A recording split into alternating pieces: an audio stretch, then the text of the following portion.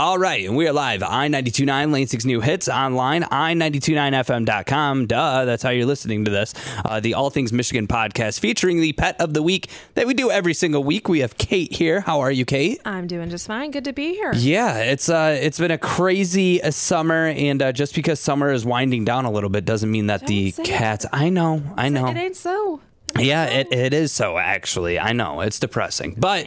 It doesn't mean that like cat and kitten season is over. Like, Not no. even close. We're actually, we almost like hit the calm before the second storm. The way kitten season works, we start getting kittens in kind of gradual, then all of a sudden like by the bucketful in the spring. So come May and June, we're just like, hey, kittens, they're all here. Yeah. And then it slows down a little bit in like end of August, beginning of September, and then we get hit with the second wave of kitten season. Oh, That's really? Right. There is an aftershock. Oh, the aftershock of see, I didn't know that there was like two seasons of Kittenville. There is fall kitten season as well, and we are going to be coming up on that in a little bit. So we actually have a bunch of cats that we're trying to adopt out. We are still running our discounted cat special. $10 for kittens, $5 for adult cats, and select adult cats like Jasmine, who's here with me today, are free to adoptive homes that are ready to take on the responsibility of a new forever pet, because we just have so many, and we are trying our darndest to make sure that they are getting into new homes and to make sure that they are going to have a happy, healthy life going forward. We just want to find places for them. So if you or anybody you know are thinking, hey, it might be kind of nice to come home to something that loves me unconditionally, cat or dog. Yeah. Come on down. We've got plenty of them. And Jasmine is like a Siamese mix. Definitely a fluffy lot to love with Jasmine. She probably hasn't run any 5Ks recently. Neither have I, so it's fair. No judgment. But she's on some special food, so that's one of the reasons why she's got the discounted adoption. Just because there's a little bit extra effort making sure you call in her food request to your local pet store.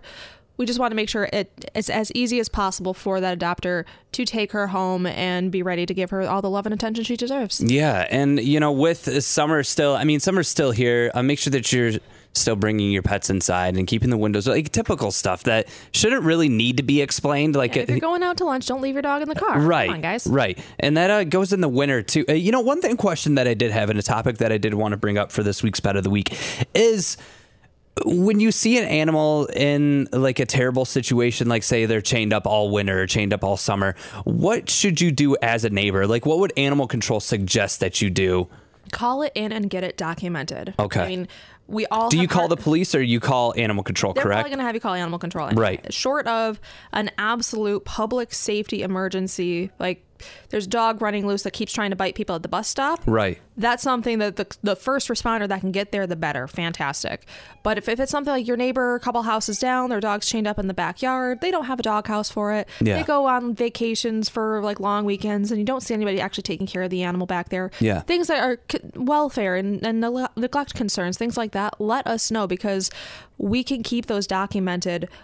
I mean, education the first time or two, double check on dog license, give them the opportunity to clean up their act. And then if it keeps not happening, then we can proceed legally, because even if you have a heart of gold and you're trying the best you can to save this animal, you don't want to walk yourself into a situation where you're trespassing on private property. Fighting with a neighbor, and then that's forever. Those neighborhood disputes are a real thing. So make sure it's documented. Give us a call, and we can keep all of it in our complaint systems. Awesome. Just like that. And I think that a lot of people do see those issues happening and they just don't know who to report to or what to do. But it definitely don't take matters into your own hands either, because that's just going to end badly. Then you have, assault and battery charges, or, harassment, or like you said, even trespassing charges. I mean, you legally are not allowed to go on someone else's property without their consent. So definitely something to keep out for. And, there are certain breeds of dogs, like Huskies, for instance. They're great in the winter. They love being outside. But there's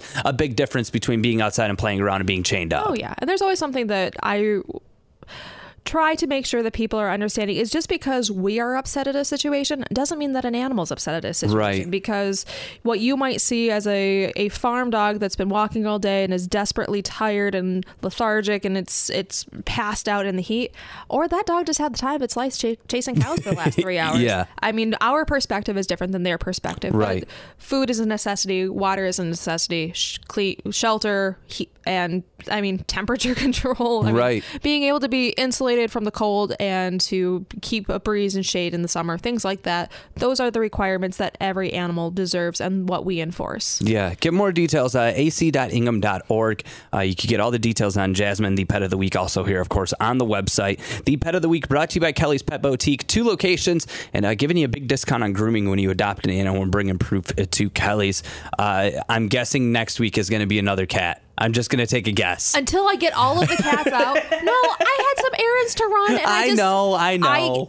Yeah. I'm not going to leave a dog in a car when it's 80 degrees out, so I need to bring a cat that I can take into my next meeting. Yeah, no, I understand. I am the cat lady at the meeting. Well, it's not like you guys have a lot of cats at the shelter. I mean, there's 2, 100. Well, we have another cat adoption event. Remember how we did Meow Luau a month or so ago? Yes. We're going to be doing another one in September. Yes. Yet to be named. We're letting our creative... Can you do the Meow-nado?